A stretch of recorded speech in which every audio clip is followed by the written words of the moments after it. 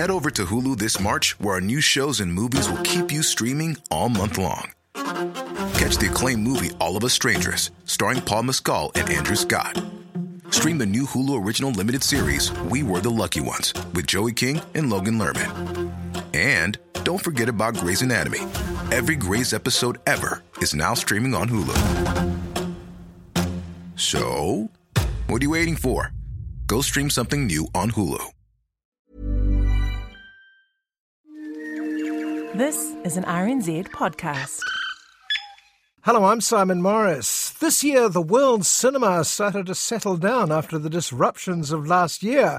The major international film festivals were mostly restored, more or less, and some big filmmakers missing in action in 2020, the year of the virtual festivals, returned to the world stages in Berlin, Cannes, Sundance and Venice.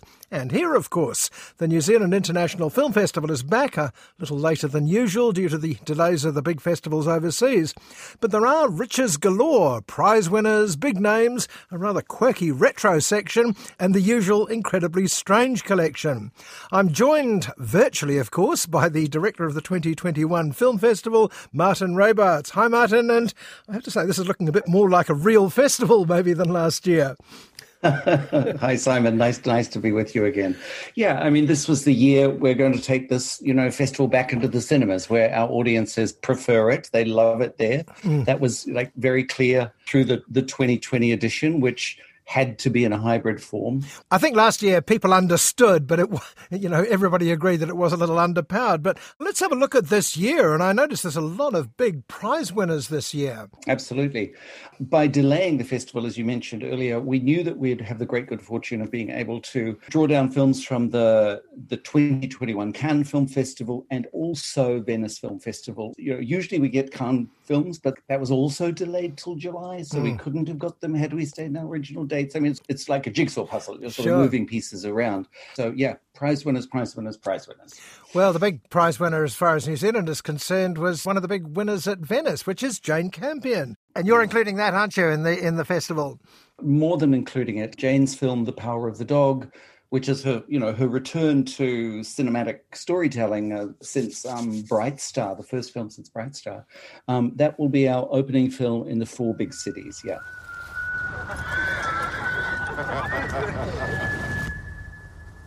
He's just a man. Only another man.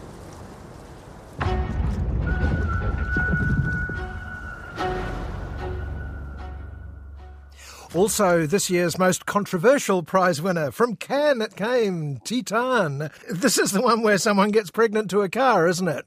Don't you remember Demon Seed from the 1970s? It's not the first time there's been an impregnation from a machine, but we've placed Titan, which is an extraordinary work, as our closing film. Not because we don't want to be there the next morning when people are going, why the hell did you play that? But it certainly means we'll be going out with a bang. It wasn't so much the fact that it got made, it was the fact that it did so well at Cannes that was the big surprise. I mean, it's all jokes aside, it's an original work from an original voice of a filmmaker. And, that's what Cannes celebrates and that's what we celebrate. You have plenty of other prize winners. From Berlin, you've got this year's oddest title, Bad Luck Banging or Loony Porn from Romania. When you see the film, the title's going to make a lot more sense. That's a really fascinating film. It was made by Radu Jude, who is, I guess, the leading Romanian filmmaker. He makes a different film every time. Like this film is nothing like his last one and similarly to the past. So you never know what Radu is going to put on the table in front of you. So it was shot during the Romanian outbreak of 2020.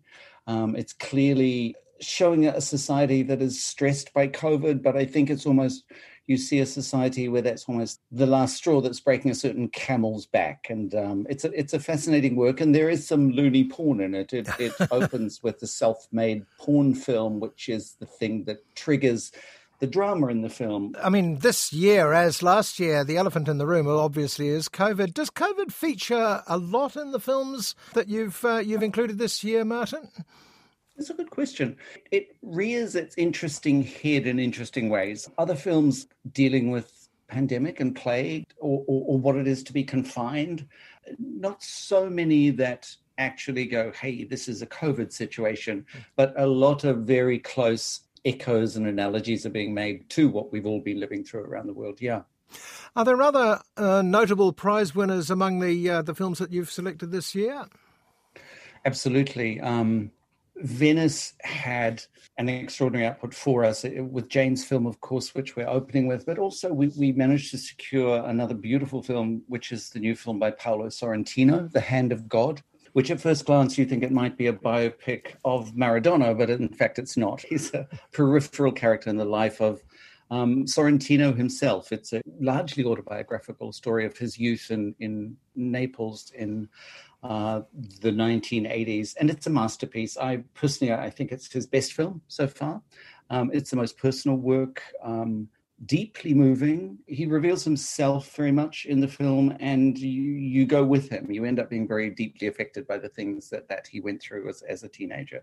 We also have Memoria from Apichatpong Weerasethukul, which was in Cannes, another prize winner. This is the one that features Tilda Swinton, isn't it? Yes, absolutely. Tilda Swinton on a lyrical, almost fever dream of a journey through Colombia. So it's his first film shot in English beyond his native Thai language.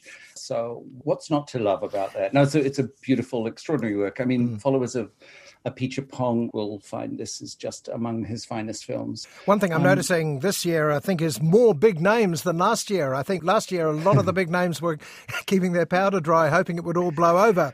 It clearly didn't, but I see you've mentioned Paolo Sorrentino, but there's also from France, François Ozon. There's from Germany, Christian Petzold, who I'm a big fan of him. Asghar Farhadi from Iran, and also a film directed by Maggie Gyllenhaal, the actress. Yes. All of those names you just mentioned, we're really thrilled to have them. And again, it's because we've had the great good fortune of being with delayed dates. It's a silver lining to the cloud of that as we've been able to access films.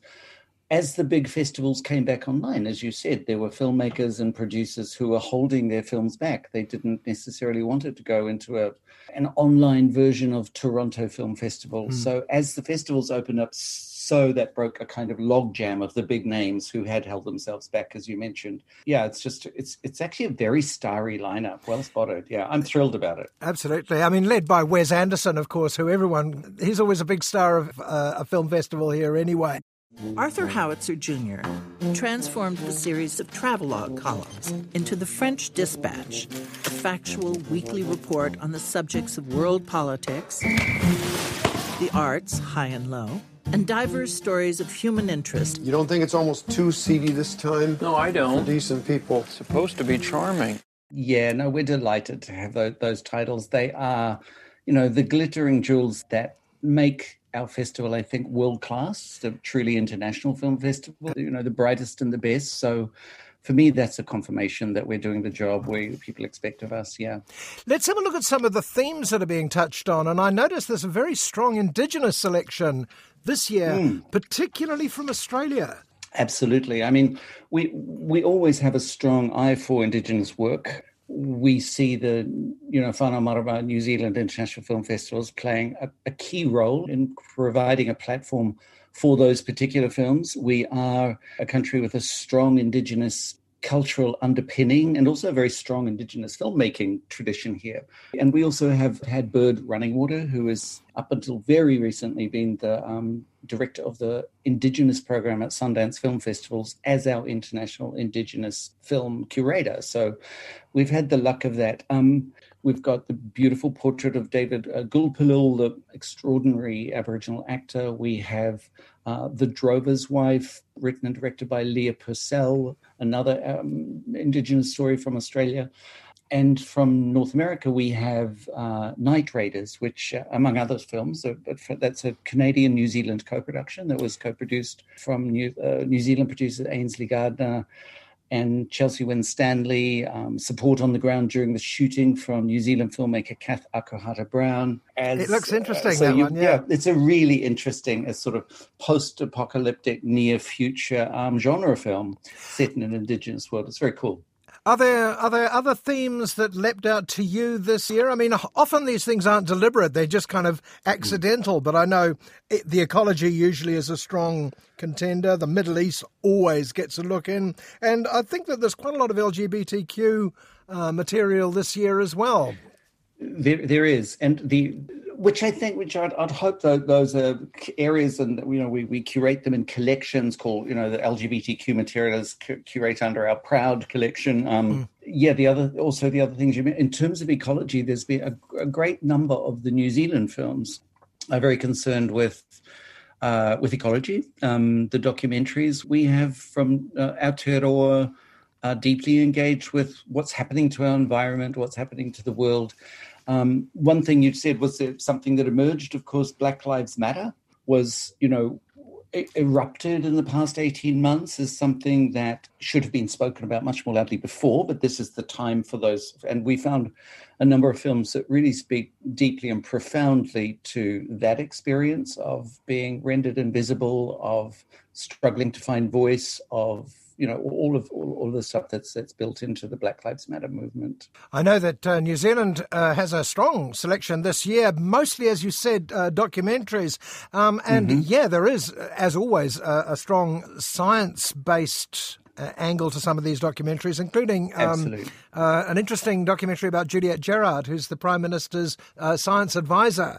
Now, I'd never heard of her, so I'm kind of interested in that one. She's a fascinating character. And in fact, Shirley Horrocks, who's a very well-known and much-loved New Zealand filmmaker who's made in the past portraits of artists, but also scientists in recent years, had access to Juliette Gerard, who is an extraordinary woman, but at an extraordinary time. I mean, sometimes a filmmaker just gets lucky, and I said that to Shirley as well, because the portrait she's making starts before COVID kicks in, and it starts even before Juliette was also science advisor on the disaster at Whakaari, White Island. So sometimes a filmmaker just got lucky, and in this case, Shirley was very lucky in terms of what unfolded in front of her camera. I said that there was a wide range of material coming from New Zealand this year. I mean, I look at some of the other documentaries. There's one on photographer Fiona Clarke, which is an interesting look back at a very interesting time in New Zealand history. It's a beautiful portrait as well. Fiona is someone who's leads a relatively quiet life, a personal life. So we know best Fiona Clarke through her images. Some of them have been, landmark portraits of queer community in Auckland, and different things over the years. So I was familiar with her work, but I knew nothing about the woman behind the camera. This takes you right behind the camera. It's more than just a portrait. It's also beautifully shot. It's very beautifully made by the filmmaker Lulu Kuchiara. She chooses a framing that somehow is completely appropriate to the subject that she's portraying. She locks the camera down. She lets things unfold. It's beautifully composed. So she gives Fiona a very appropriate and highly sophisticated frame in which we get to meet her. Yeah. Aside from the other documentaries, I see that there are two retro elements to the New Zealand output. There's a remastered version of Florian Habeck's first film, Woodenhead, isn't it? Woodenhead, yeah. That was extraordinary. I think they've colorised it, haven't they? Yes, it's remastered in it to be a very new version of what was already a fascinating film. Absolutely. Yeah, I'm delighted to have Florian's Woodenhead back with us in his new, which he did it, of course, colorized version. And he is, of course, documentary film laureate this year. Oh, He's brilliant. Winner of the Galen Preston Award. So that's part of the honour that we have. We give that along with the Arts Foundation of New Zealand, that honour. So, yeah, we're delighted to have that complete new look at something that was already extraordinary with Woodenhead, yeah. The other remastered New Zealand classic was Patu, which is back better than ever, I believe, and astonishing. This is the Springbok tour from a very angry, protesty angle for people who remember it, but it also has scrubbed up incredibly, apparently. It's looking beautiful, and, it is 40 years. 1981 was that landmark Springbok tour, which tore the country apart, and we're still coming to terms with it, I think, in many ways. And Merita made that film on the run, on the go, as everything was unfolding. And you could still feel the vitality and the energy of that time just jumping off the screen, and this beautifully restored by Nataunga, our National Film Archive. Yeah. And speaking of retro, I see that the entire retro section has basically been handed over to the late Bill Gosden. It's a tribute to some of his favourite films. Absolutely. I mean, what better way can we pay tribute to Bill than playing the films he loved most? And that's going to be, those will be revealed shortly, but it's a gorgeous collection of things that are just highlights of cinema from around the world, but also highlight, I think, Bill's passion and taste for movies. They are a little quirky. I've seen the list and I won't sort of spoil it, but I know that if you're expecting old Hollywood musicals or even a Hitchcock or a silent movie, no, he's not doing that. He's doing something a little bit different this time round. And that's under the hand of Michael McDonnell, isn't it?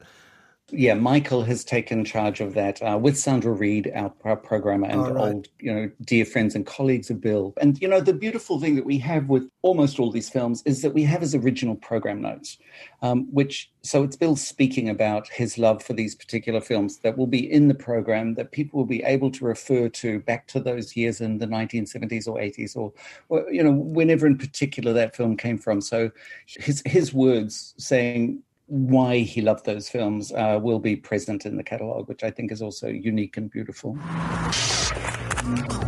You think you can give her what she wants? You can't even take a little road trip without freaking out. Aside of the film festival that I'm always interested in are some of the music documentaries. I'm interested to find out who you have in there, and there's one in particular that looks really interesting. This is Sisters with Transistors, and it talks about some of the early women creators of electronica. And I have to confess that since I know very little about electronica, I knew far more about these women than I do about most of the other ones. This features people like Laurie Anderson, Delia Derbyshire, who was the creator of the Doctor Who theme, and Wendy Carlos, who really started it all when she was Walter. Absolutely. I mean, I think with Sisters with Transistors, it's long overdue, like so many things where women artists, women writers, women scientists may have been a little bit overshadowed by their male counterparts. So this is redressing that imbalance, bringing them all into a really fascinating documentary that you learn who they were at their time, how groundbreaking their work was, and also you get to enjoy some of the music along the way as well. And I think we can expect to see a film about Shane McGowan, a film about polystyrene from X-Ray Specs, I remember her, and a woman and a folkie called Karen Dalton, who I don't remember but perhaps should, from the era of Bob Dylan. It's well worth checking that one out. I'm looking now, I mean, this is about the time when I start thinking, we've scraped the surface, we've done 1% of the titles, what are we missing? And I have to say that one unfortunate, almost inadvertent theme this year is one of massacres. There's a film called Baba Yar Context, a film about Soviet Russia called Dear Comrades, and one that I think will be very controversial. This is the Port Arthur massacre in Australia.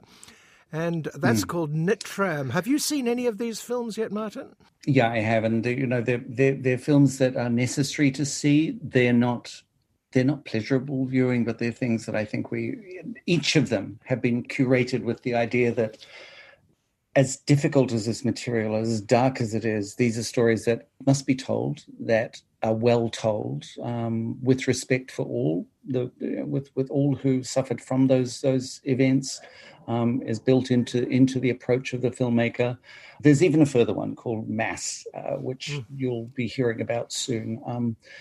I don't know. It's a good question. That why is there a theme coming up around things like massacres or shootings? Lying on the floor of the back seat, looking up at me, laughing. Laughing at my pain. Laughing like it was the funniest thing in the world. The makers themselves are trying to process something that might be a personal trauma, it might be a national trauma, it might be a particular cultural trauma like Baba Yar.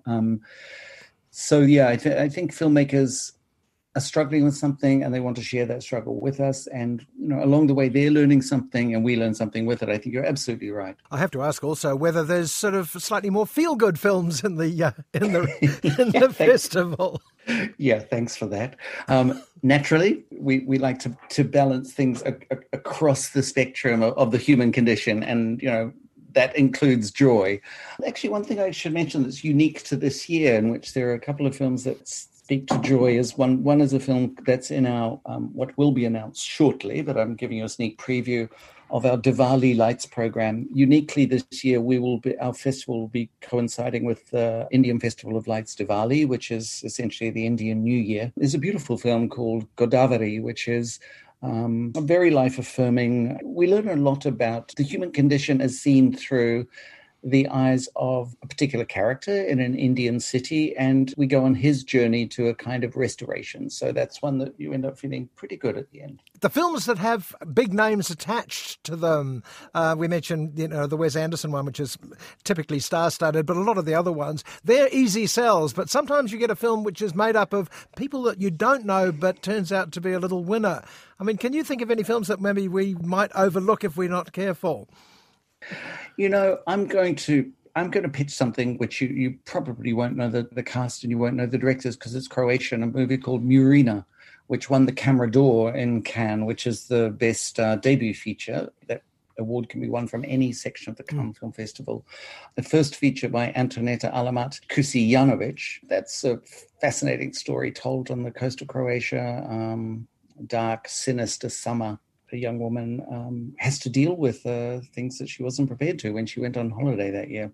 Martin, of all the films that you've mentioned, and there are clearly brilliant films of a wide range of interests and a wide range of sizes as well, do you have a favourite, or are they all your children? I love them all equally, obviously, but I was just scanning them as you asked me that question, thinking, what is there? I mean, personally, I adore Woodenhead, which we've already talked about. I think it's a marvellous work, but there is one film that I think has suddenly become much more urgent and relevant than it was even when we programmed it, and that's a film called Flea by Jonas Poe Rasmussen, and it's an animated documentary, rather using that technique where someone can't be exposed in a documentary by showing their own face. The director's chosen to animate it, and it's the story of survival of a gay Afghani refugee who escaped Afghanistan in the mid-1980s. It's beautifully told, has twists and turns of a human story that if you create it in fiction, it would be barely possible to believe it. But this is the story of this young man's life. And when we booked that film, and I was very happy to have it some months back, we didn't know how urgent it was going to be with what's just transpiring, even as we speak now, in Afghanistan. So a film that we loved and we thought was opening a door on a certain history actually has turned into something terribly current. Jeg kan mærke, at der skal ske noget.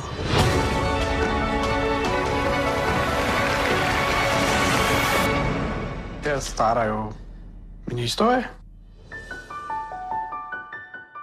That film is Flea, and I have to say that there's a big buzz about that across a number of platforms. A lot of people are saying Oscar about Flea because it is so novel and so interesting and so well done. Absolutely. It's a terrific film. Just fits right in alongside all those other terrific films we have. That's Marten Rabarts, the director of the New Zealand International Film Festival. And since we recorded that interview, it's been announced that the Auckland leg of the festival has had to be cancelled due to lockdown restrictions. The festival opens around the rest of the country throughout November.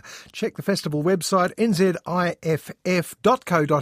That's nziff.co.nz for details. I strongly urge you to check the festival out, and my advice, as always, is take a few risks. Which brings this show to a close. I'm Simon Morris, and I hope you'll join me at the movies same time next week.